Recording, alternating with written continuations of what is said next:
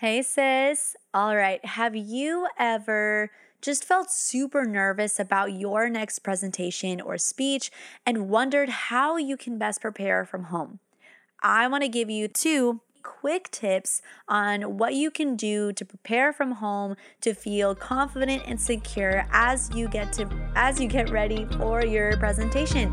All right, let's get into it. Hey sister, welcome to How Confidence Speaks. Do you want to fight social anxiety and speak with boldness? Do you find yourself Googling, how do I calm down before my presentation? And how can I be more confident? Do you feel anxious and insecure when you're in front of others? And instead of speaking effectively, your mind goes blank, you stutter, and you fear their judgment again? Hey, I'm Sarah. I understand how you feel. Public speaking can be hard, and it can feel almost impossible to find the confidence to do it. Until I learned the secret, Jesus has to be the firm foundation of every aspect of our lives.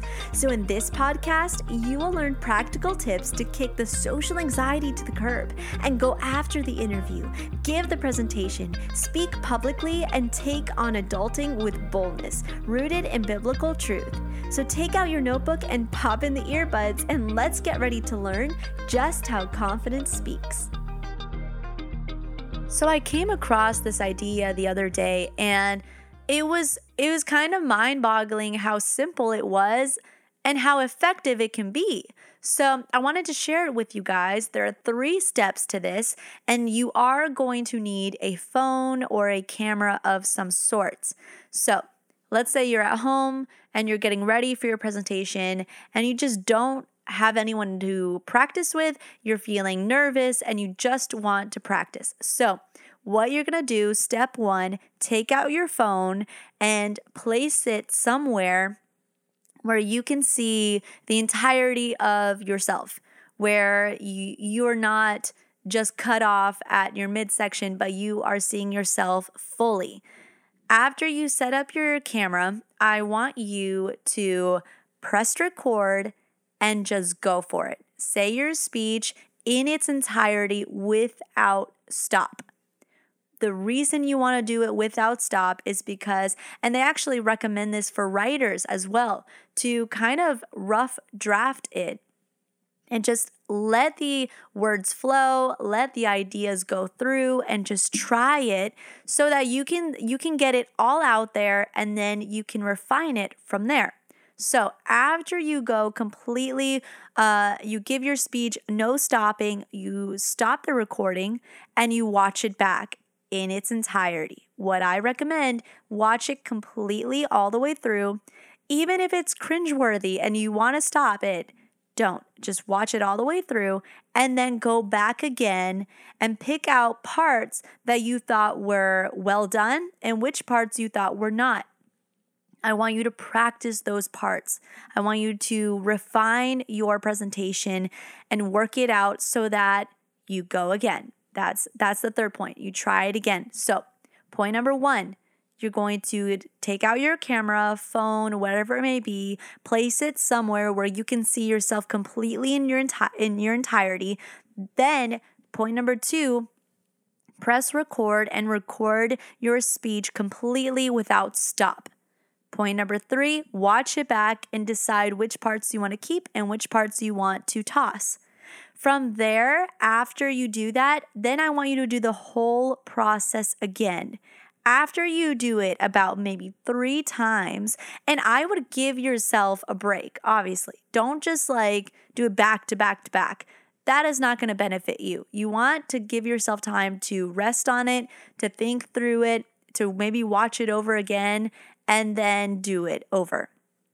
After you do it for about maybe 3 times, I want you, and this is my point number 4, go and share it with somebody. Let somebody else watch it. Maybe you guys can then compare the video to how you did it now. Maybe they like something that you missed from the video that you can add to your presentation.